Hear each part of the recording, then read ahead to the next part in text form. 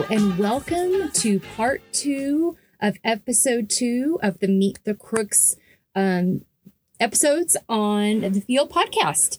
We're happy to have you back here with us. If you're new, welcome.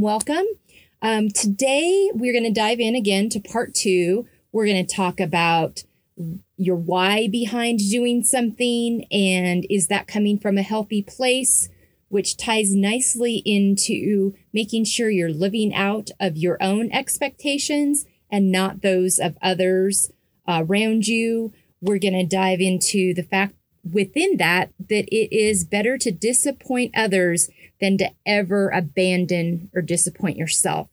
If you're truly going to be living out of your own values, your own self, your own boundaries, just being the person you were created to be.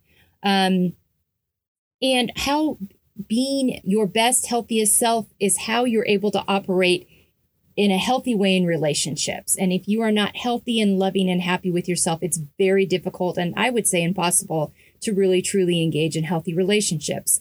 And within that, so many times we are trying to fit into other people's versions of who they want us to be, think we are, and that we should not have to bend ourselves, stretch ourselves, shrink ourselves to live into other people's boxes in order to receive love and acceptance from them. That's not what living our best selves or unconditional love looks like. We are going to talk about accepting all of the layered aspects of ourselves and how all of our experiences, the tough stuff, the negative stuff, make us who we are based on what we learned from that, the ways that we had to adapt to get through something difficult, as well as the joy and positive things. All those pieces make us who we are, and how we can accept all those parts of ourselves and really integrate them fully. We're going to talk about how emotions can coexist. We can be incredibly thankful at the same time as being really upset about something. And being upset doesn't mean we can't be thankful, or doesn't mean we can't be sad and also feel joy, and how we don't have to just compartmentalize or feel one thing. Emotions can coexist. And we're going to talk about how disappointing people or making decisions that disappoint people doesn't make us bad. Sometimes we have to do what's best for ourselves, and not everyone's going to understand it or agree with it, but that doesn't make us bad. We are still, if we're living out our truest selves, our best selves, our healthiest selves, then that is being true to ourselves, and disappointing people does not make us bad. And then we are really going to talk about at the end with a rapid fire, we're going to talk about those things that we love to do that fulfill us, and those ways that we are hoping to feel over the next 6 months as we continue to focus on living our best, truest, healthiest selves through these topics that we've talked about in parts 1 and 2 of this episode series, Meet the Crooks. So I hope you enjoy, and thanks for coming to be with us again. Follow us at Embracing Layers on Instagram, or check out our website, embracinglayers.com. Take care and enjoy the episode.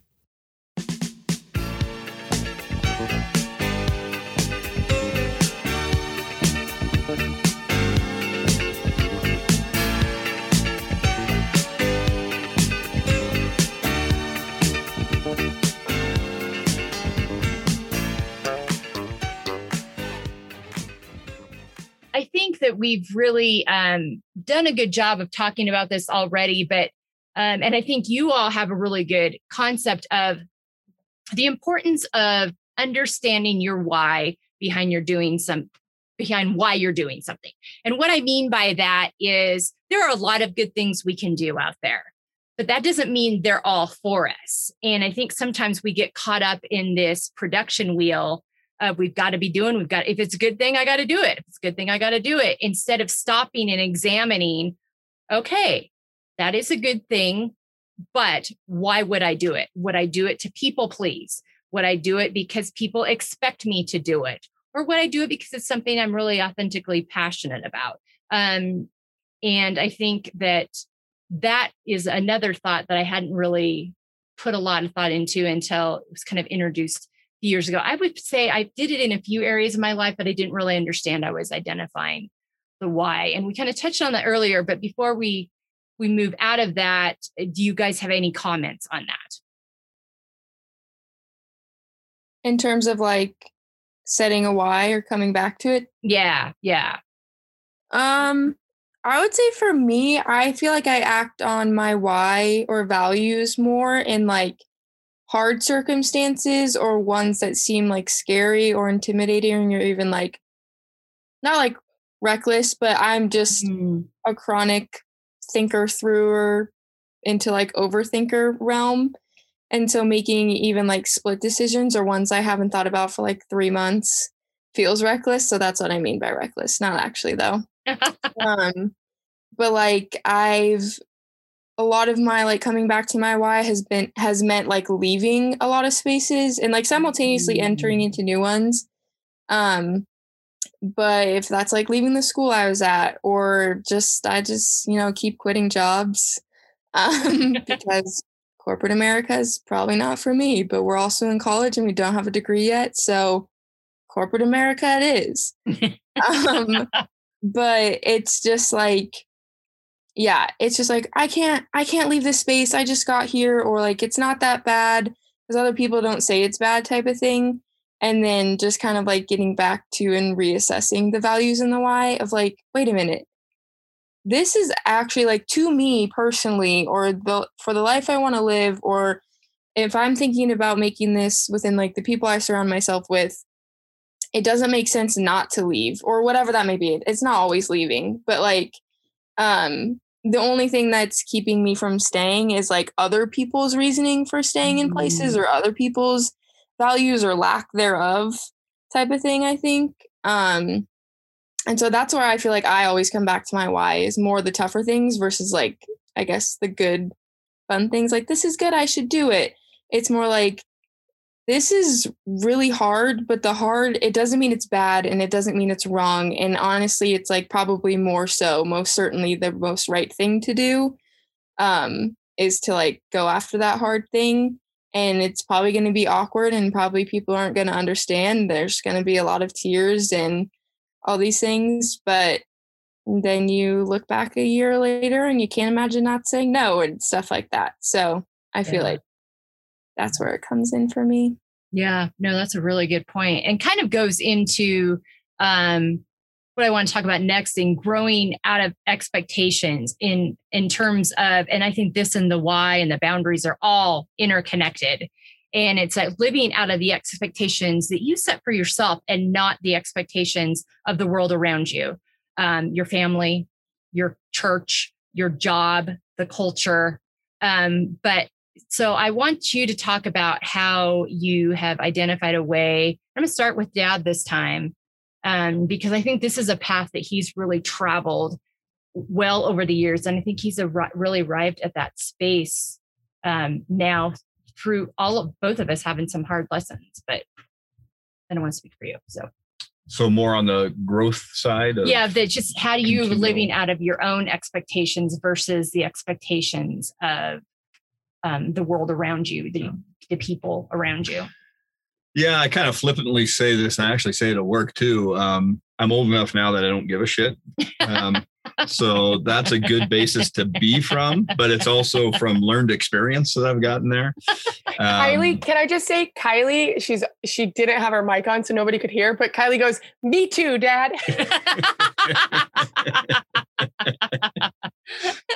That was literally going to be my first response to this question. Is like, well, I don't really give a fuck about what people I don't know what to say. And that's a liberating place to be, actually, when you can get there.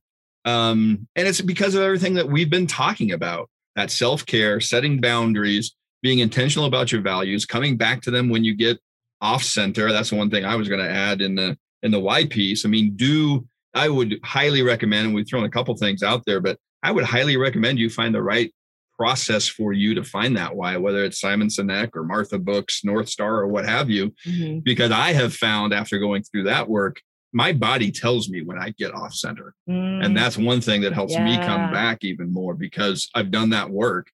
But from the expectation standpoint, really has shifted for me from I'm going to go be at the top of my industry and I'm going to crush it. I was going to be a Major League Baseball player. I was going to be an athletic director. I was going to be this. And what I know now for me is pouring into another Brene Brown term, my square squad, which is fairly small. It's this group here and a couple other people. But that's my why, is pouring into those people that matter most to me. And certainly at work too, those work relationships. And that's what I focus on now. So yeah, I wanted to rule the world in my industry, but that's not important to me anymore. More important is, what am I doing for my people? Yeah. Yeah. No, I think that's a really good point. And I think, you and I both learned that kind of the hard way. I've spent most of my life in a realm of codependency that I didn't even realize I was in, and a sense of feeling responsible for everyone else around me. And if I don't take care of it, it's not going to get taken care of. And so within that definition, you can see there's no boundaries. There's living out of expectations of everyone else around you, or what they think you need to do, or they think you need to do, into this space of, over the last year and a half, realizing that's just not working for me. It really hasn't been working for me for a long time, but my body, people around us either. No. And girls, comments on that too, about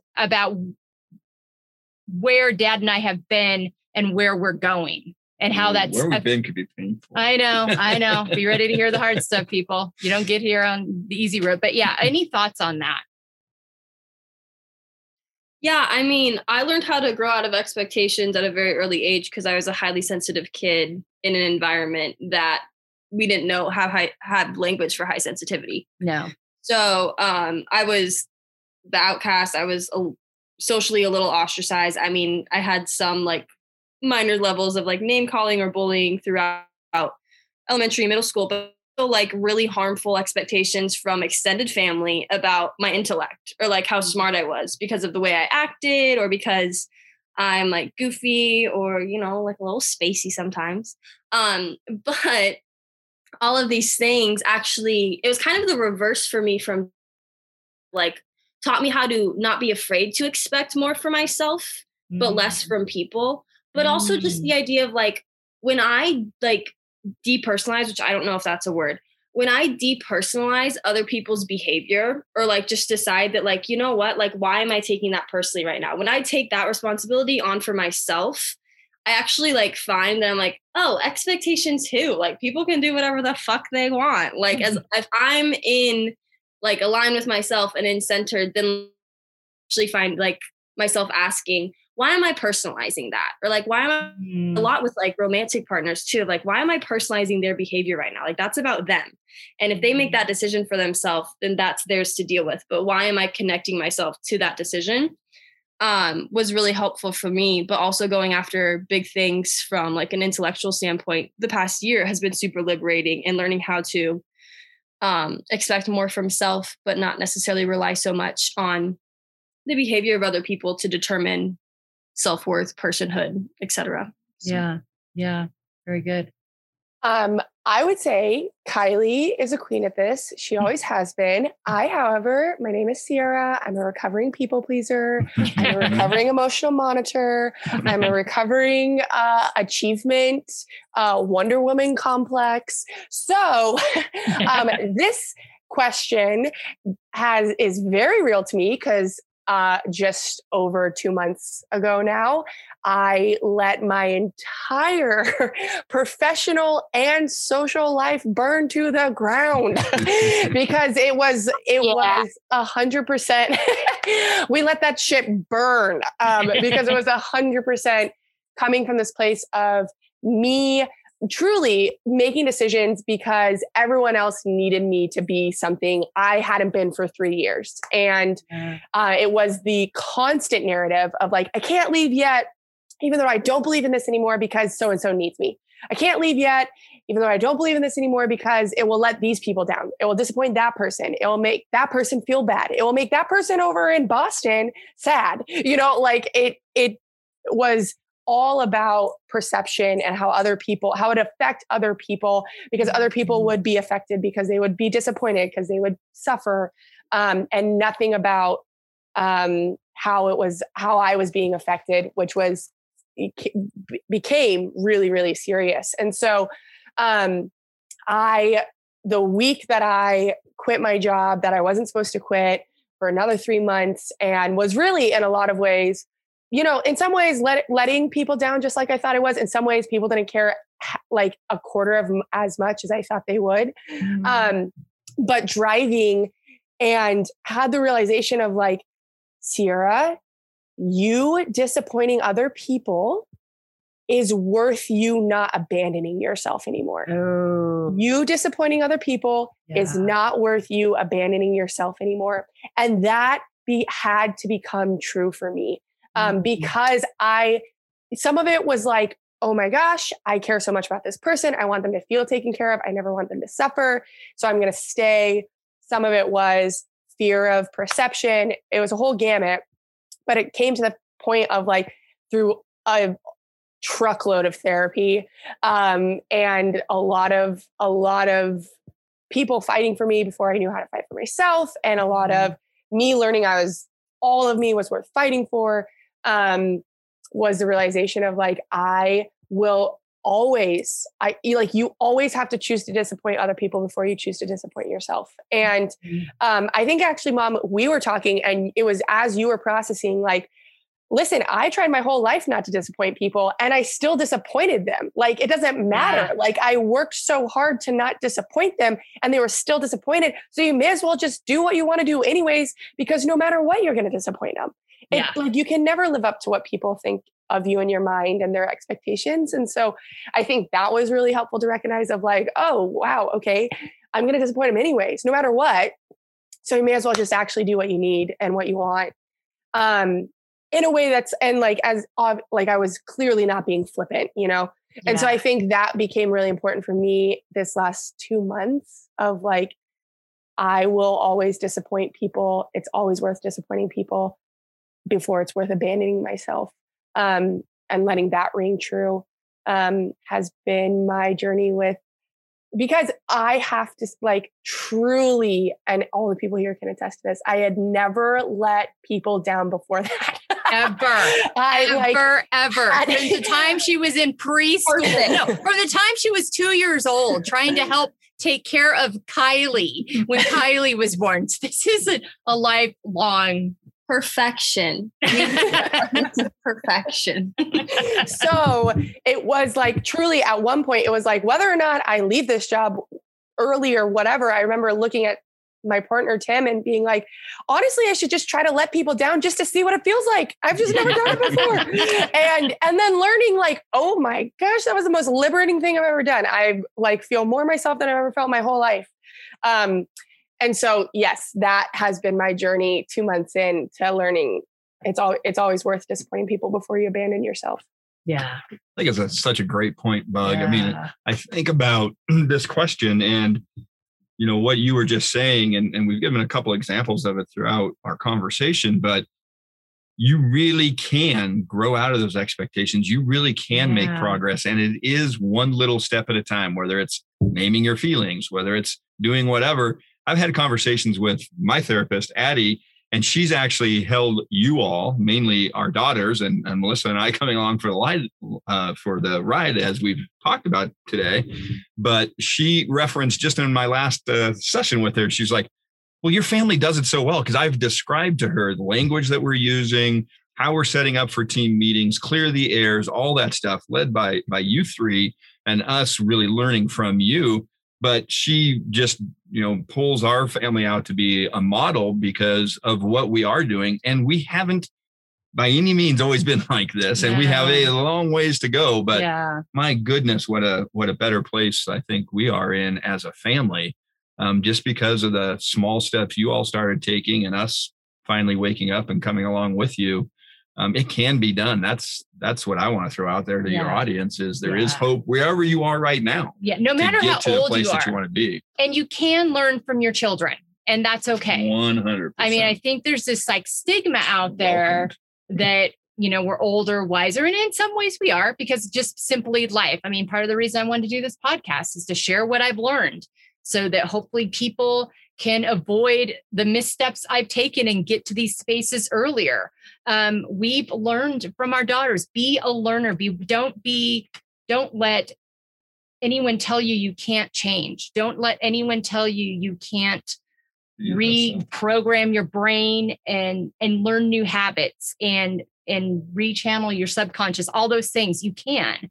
And at the same time, I want people to know that we all love each other fiercely, but we have fought for these relationships. They haven't always been easy. This hasn't just unfolded. It does take a commitment and a love for your people to want to do this and a love for yourself, thinking enough of yourself to do it, because that in turn, if you're really going to have healthy relationships, I think that you have to be on these paths that we have decided to go down for the relationships to be truly healthy, because you have to be healthy. You can't be healthy in a relationship if you yourself aren't healthy.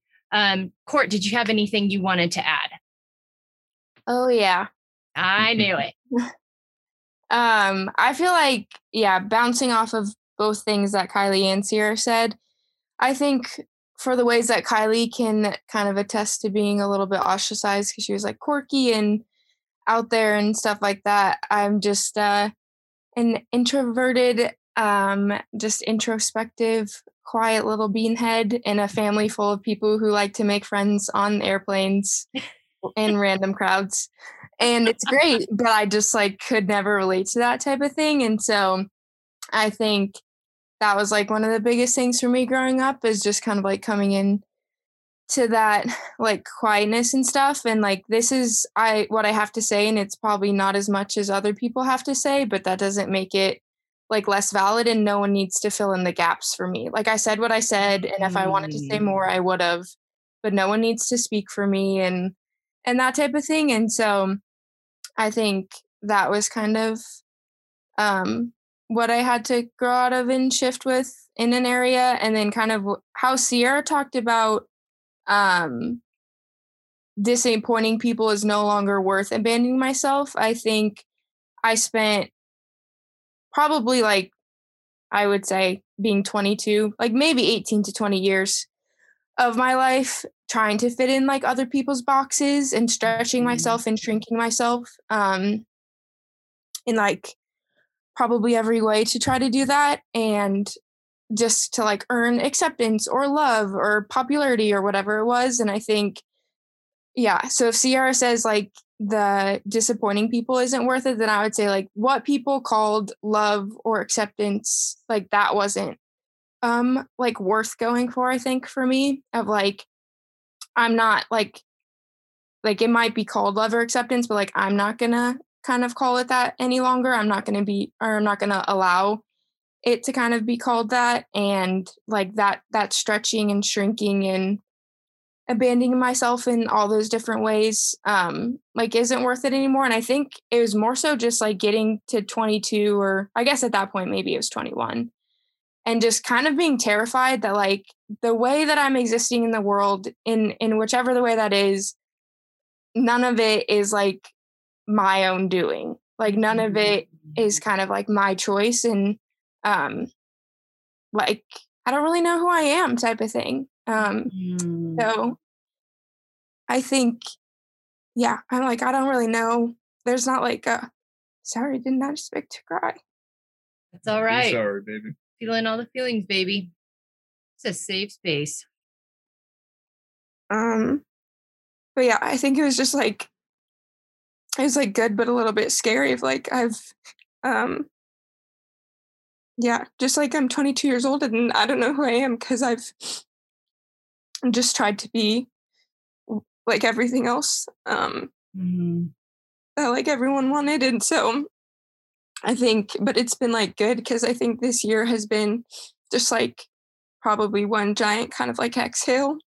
And actually it's just been so fun to get to see all of these things that I'm getting to actually live out currently and stuff, with doing art and stuff like that, and kind of living where I want to live and going to school where I want to go to, and all those different things is kind of it's always been there, what I've felt or wanted or desired or like thought myself to be has like always been there, and I'm finally kind of just listening to it type of thing. And it just kind of got to the point where I was just exhausted of like, my God, it's just not worth it. And whoever wants to come along can like come along, and whoever doesn't can just stay back type of thing. Yeah. But I think growing out of expectations is kind of like the storyline of my whole life. So, yeah. Well, it's noticeable, Court. Dad and I don't know how many times we've talked about in the last 6 months that you are the happiest, most at peace you've ever been. Just the total authentic self. And it's just been really cool to see. Yeah. I think it was like, it was cool reading Untamed by Glennon. I think that was like one of the first books I was like, whoa, other people feel this way, because she talks about being tamed at like 10 years old. Yeah. And I think I probably was like maybe even 7 for me. So. Yeah. Yeah. Really true. Shout out to Glennon Doyle. All right. Shout out to you, Court. Yeah. It's been really an honor to see what you've done this last year to break out of that. Very, very impressive, honey. Yeah. Really Thanks. is. Really is. Makes our hearts feel happy.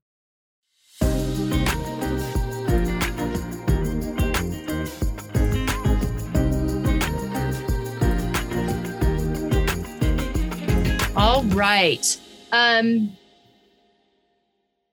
I think this one kind of segues nicely. And I'm going to start with you, Dad, on accepting the layered aspects of ourselves.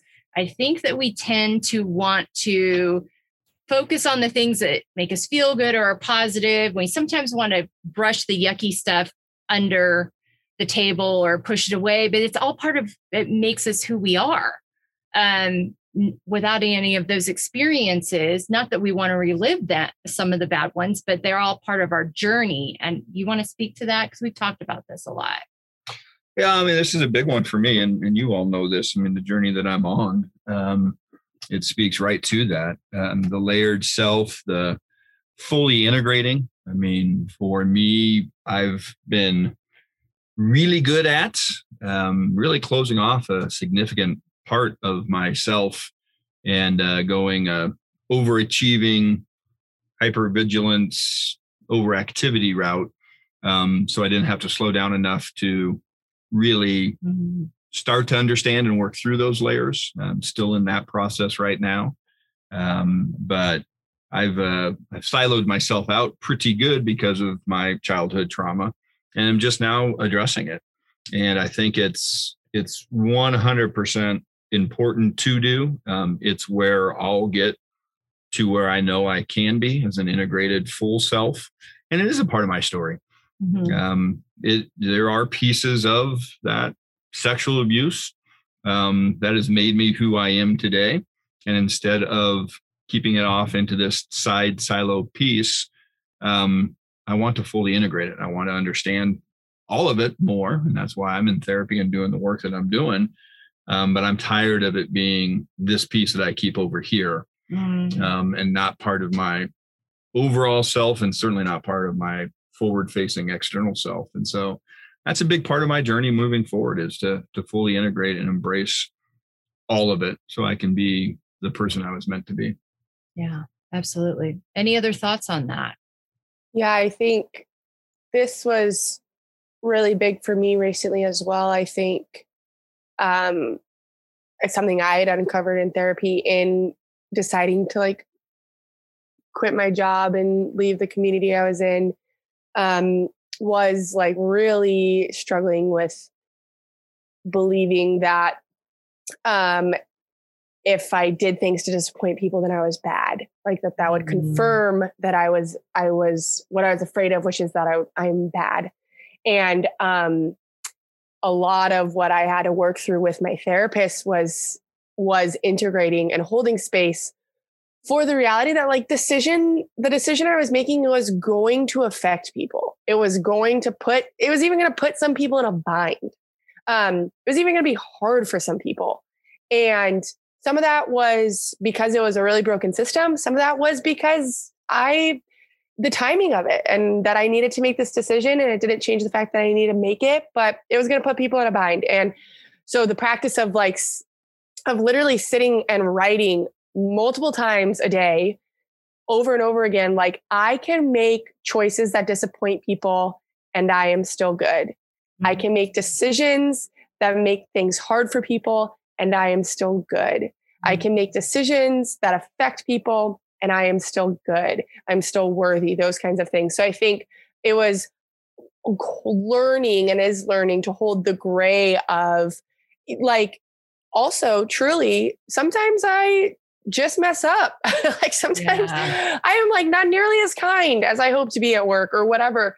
And I'm not the person that I want to be every moment of every day. And I think the narrative that we really grew up with, and that, in a lot of ways is prevalent, specifically in the like white evangelical church, is that you are inherently bad, that the core of what you are is bad, that when you do bad things, that just confirms it. And so it was difficult to separate, like, I can just mess up and I am still good. Yeah. I can do things that are bad, even sometimes. I can be unkind when I don't want to be. And I, like, the deepest thing about me is still good and worthy. And so for me lately, that's been like, I've literally just had to sit and make it a mantra, and sit and make it, like, write it as many times as I can to believe it and repeat it to myself in a way that is saying, like, I can do things that disappoint people. I can make decisions that are hard for other people, and I am still good. Has been a really important practice for me lately. Yeah. And I think you made a good point too. I mean, we spent much of your childhood and a lot of our adulthood in a lot of these spaces, the white evangelical spaces you talked about earlier, that sent these really contradictory messages. You're saved by grace and you were loved so much that you were that I can't talk, that God did that for you. But boy, it's a good thing because you are a wretched sinner. And it's like, I don't understand if I'm worthy enough to be loved, but yet I'm wretched. I don't know how those work together. And I think that adds a lot of complications to our layers and our expectations and the other expectations, a lot of things we've talked about. So I'm glad you brought that up, because we've all been dismantling that in our own ways and our own journeys the last couple of years. All right. Any other thoughts on the layers piece of ourselves? Yeah, I would say for me, I think the accepting the layered aspect of myself, like, went hand in hand with the growing out of expectations. I think I just am, like, a super, super, super complex person, like maybe the most complex person that I know, I guess. And I just, like, don't fit in one certain box. Like, I'm quiet, but I'm not like this sweet, tender, quiet person. Like, I also just, like, put you in your place and talk shit and stuff like that. And I'm like, but I'm also, like, quiet, but that doesn't mean I don't have a lot to say, or that I don't, like, feel things deeply or think about things intentionally and stuff like that. And so I think, that kind of went, like, the hand in hand with the growing out of expectations, of just, like, and kind of the holding all the emotions at once, and just, like, all these different things, and kind of was a part of, like, the harder part of maybe learning the self-care and self-love was the, like, kind of layered aspects of, like, it's okay that I'm, like, sometimes a contradiction of myself, or, like, most of the time type of thing.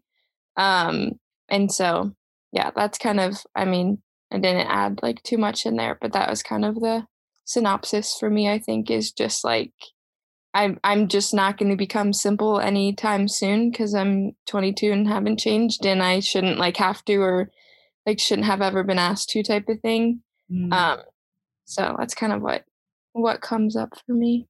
Yeah. I think the good thing there, Cord, is, and great work on your part, I mean, whether people want to realize it or not, they've got those layers, and you just realized it a heck of a lot earlier than I ever did. But from that standpoint, if people don't feel those layers, don't know they have those layers, everybody has those layers. I mean, the internal family systems work and the inner child work that people can do would certainly highlight that. But kudos to you for recognizing it way early in your life.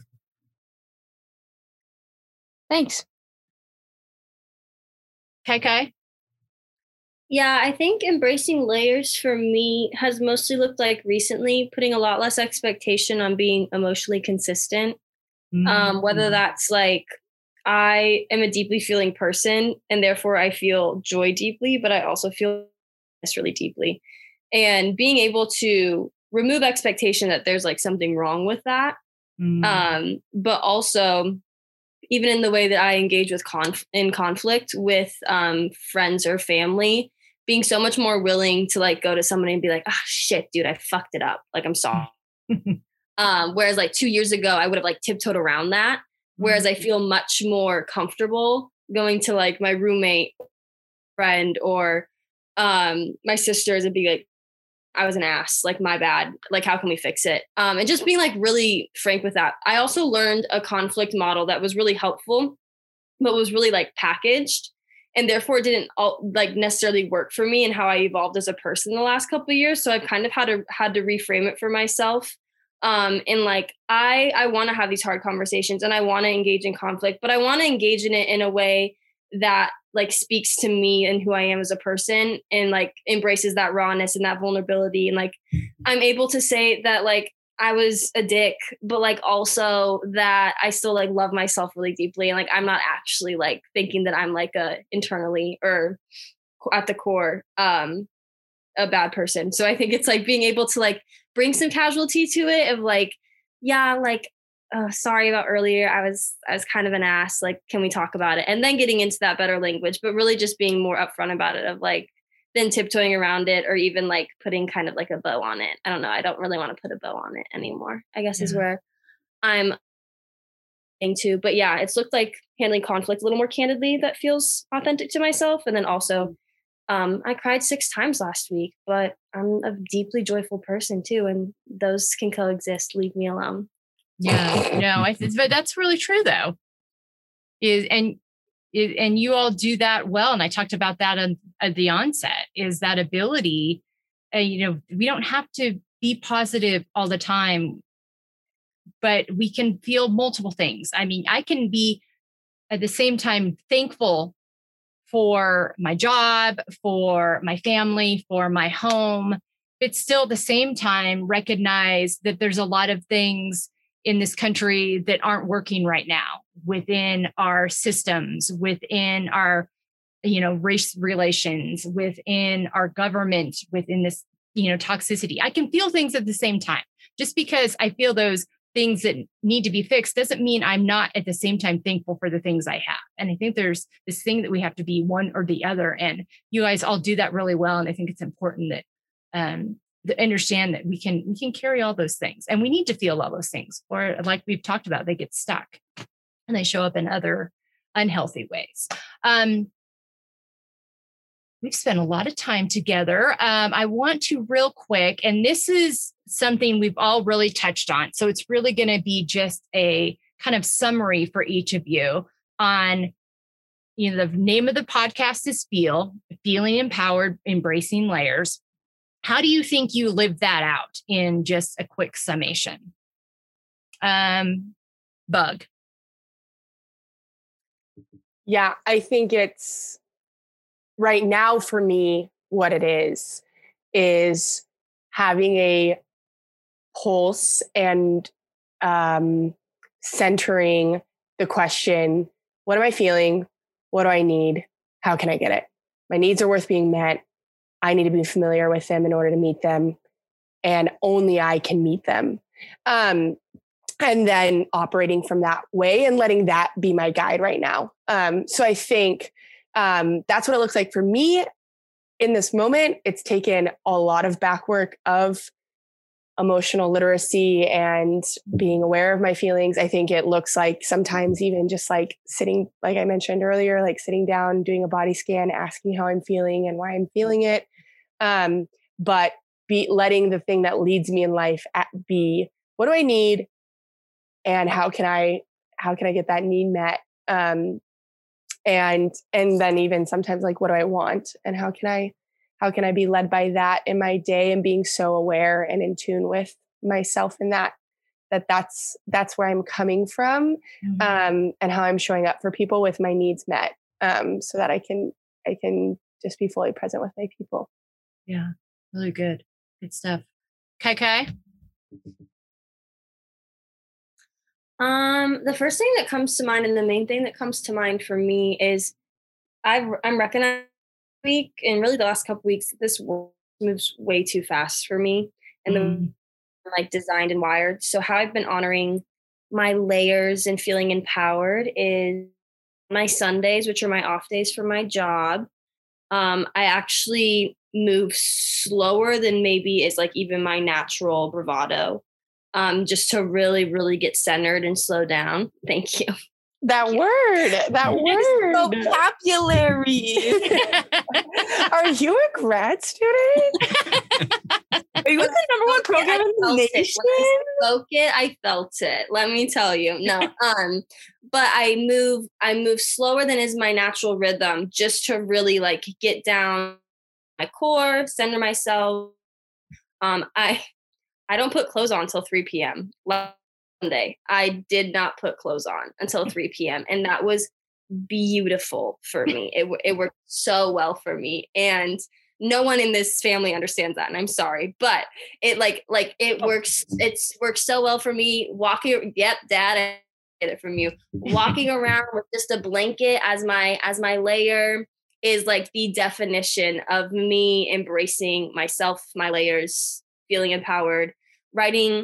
I wrote like a letter to my boyfriend. I wrote a letter to my grandma. Like I really and I played Johnny Swing. I really just chilled the fuck out. And for me, that is like vibing. that me is what feels good right now. But I'm also open to fluidity of like, that's not going to feel good, or is going to be the answer to this question 6 months from now. And I feel like that's kind of the same with the why question that we were discussing earlier, is like, I have multiple things that embrace my layers and make me feel empowered. I have multiple things that are my whys, and they fluctuate because, again, I'm a deeply complex human. So, but that's what feels good right now. And that's how I'm honoring myself, is on Sundays, I stay naked and I write love letters. Good for you. Yeah. All right, Cordy. Yeah, I think a lot of my stuff is much the same, of just like in the kind of like reclaiming of my life and stuff like that, of just asking myself like, what do I want and what do I need? And I think because I spent a lot of like my time and stuff just kind of like going through the motions, or even asleep a little bit or numb to things, I kind of have to change up what that looks like, or I have to check in each day, because if I try, like, I do like structure of things, but if I do it too much, it feels kind of like a little intimidating or scary to kind of just like slip into that. And I find myself just going through it, kind of the motions. And so, yeah, just asking myself, like, what is it that I specifically want for myself, like today, in this hour, this morning, or like out of this life type of thing. And a lot of that lately has looked like my best friend Cara and I dreaming about running away to Europe, because it just is maybe the only thing that makes sense to do with our lives. Because we're like the aesthetic, man, the slow life, as I'm figuring out that corporate America is not for me. So like dreaming about these things, it's like, haha, but then it's like, no, if it actually comes down to it and like that's what you want out of life, then like definitely run away to Europe, or, you know, wherever type of thing. And so I think just like letting myself just get caught up in the daydreams more. And I think as I've come more into self-care and knowing myself better, the daydreams don't feel as much like daydreams, and they kind of just feel like real dreams, and like they could be tangible in reality, which is really fun to live in that little bit of euphoria. So yeah. I really like what you said about the waking up piece, because one of the things that I've really learned in the last year and a half, and we've all talked about it in different ways tonight, and is there were so many things in my body and my emotions that I've noticed the last year and a half. I'm like, gosh, where did that come from? Where did that come from? And my counselor's like, it's not so much that it came from anywhere. You're just noticing it now. You finally have woken up and come out of autopilot and are dealing with your feelings and not trying to compartmentalize things in a way that you're noticing that now.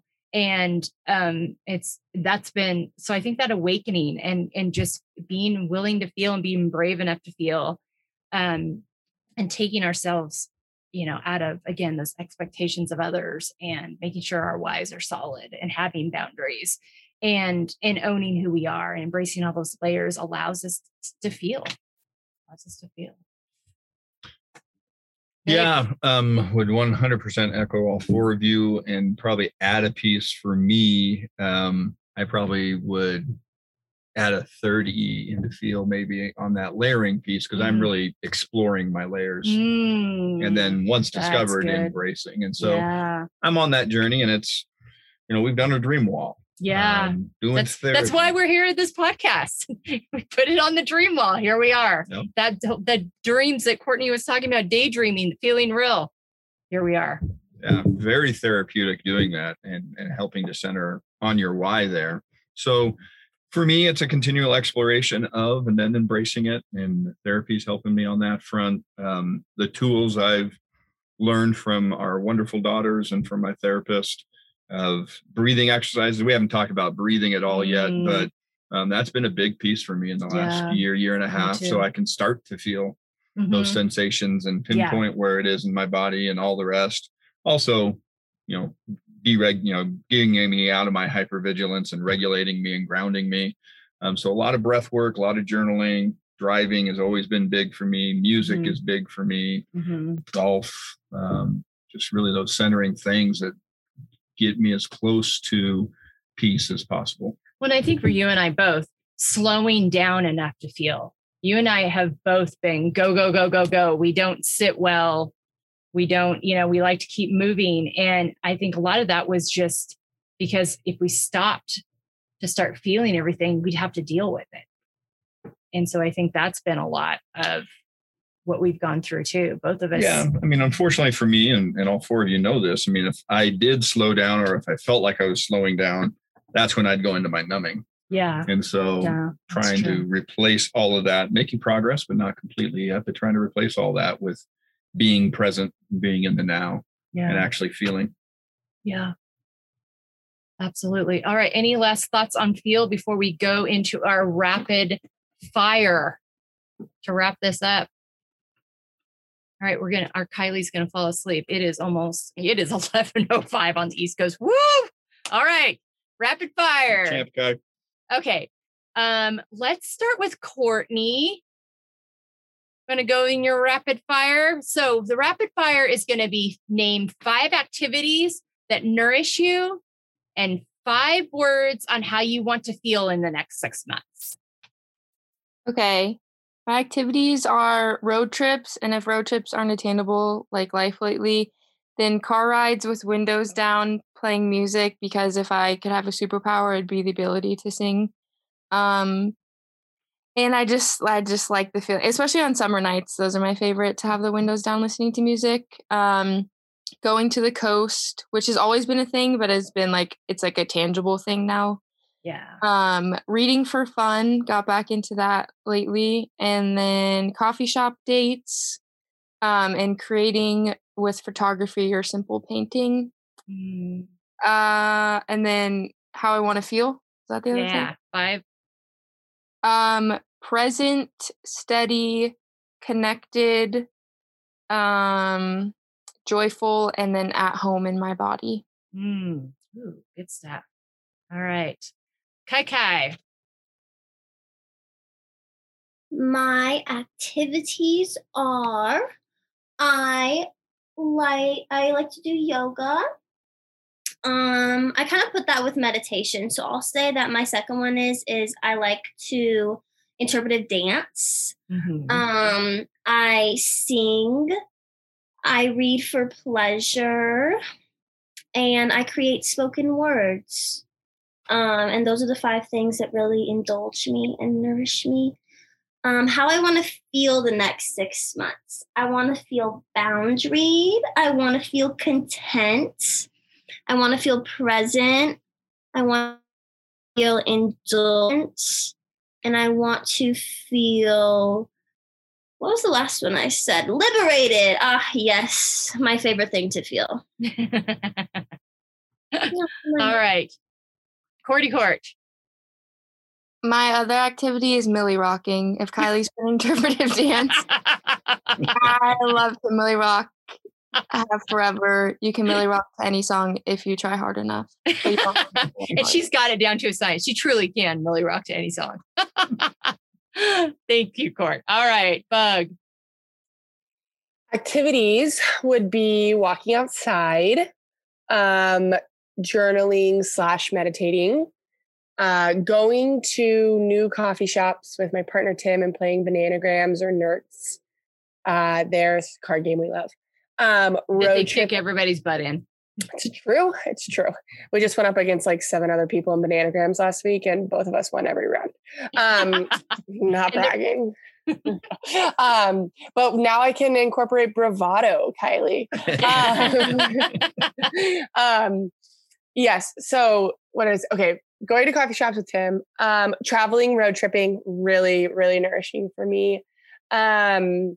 And then going to therapy. I don't know if I just overdid it, but yeah, going to therapy is really nourishing to me right now. And then my feelings, the 5 things you want to feel in the next 6 months. Would be, I want to feel hopeful. I want to feel free. I want to feel fulfilled. I want to feel like I'm healing. I don't say healed, healing. I think that's always a process. And present. Very good. All right. Braid. A couple similarities. For me, those things that nourish me is this right here, my lovely ladies. Whether I get you all together or one-on-one, I always come away from conversations with the 4 of you, either together or individually, much more nourished. That's my number one go-to. But for other pieces, golf is a big piece for me. Got a little golf group and get 2 rounds in over the weekend. Music has always been a big piece of me, and really getting back into it. So it's fairly present wherever I'm at now, as attested to the awesome Father's Day present that my ladies gave me, my speaker for golf. Toe tapping king. Awesome. Thank you, ladies. Walking, really trying to be intentional about getting 15,000 steps in a day. It just seems to ground me. It gives me time to think through things, to be mindful, to even meditate. I promise I don't walk with my eyes closed, but can get some meditation in during that time as well. Journaling, which hasn't been a big piece for me. It's only come up in the last year and a half, but a lot of journaling. Reading, I'm pretty much devouring most of PTSD, CTPSD pieces that I can get my hands on. Driving, that's been mentioned a couple of times. I think maybe we ingrained that in our lovely ladies with all the road trips we took. So we drove across America a couple of times. A few times. And I would also say, just like Bug did, professional therapy really is nourishing. There was a piece just recently where my therapist was on maternity leave, and I became a little untethered for that stretch. So good to be back in it. And it does definitely nourish me. And then also self-therapy. So a little more than 5 maybe. But how I want to feel, first and foremost, integrated. I want to get to a spot where I do feel like I've integrated all those layers. I want to feel contentment. I want to feel progress down that road of my journey. I know I won't never arrive, but I want to feel that there's progress made. I want to feel healthier. And I also want to feel a void. I want to be void of somatic illness. That would be wonderful if that happens in the next 6 months. Yeah. Very good. Thank you. Thank you all for sharing that.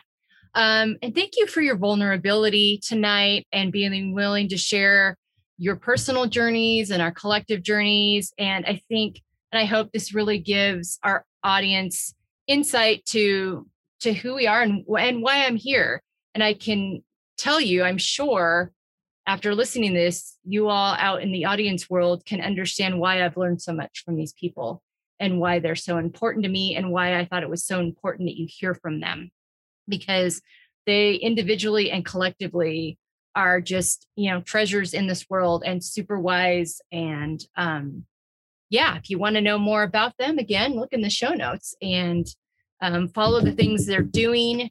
They're lights in the world, and it's an honor to have them as mine. So on that, we are going to close this Meet the Crooks episode. We thank you for joining us, and we hope you'll join us again next week as you get to meet my producer, Valencia San Luis. So thank you all and have a great night.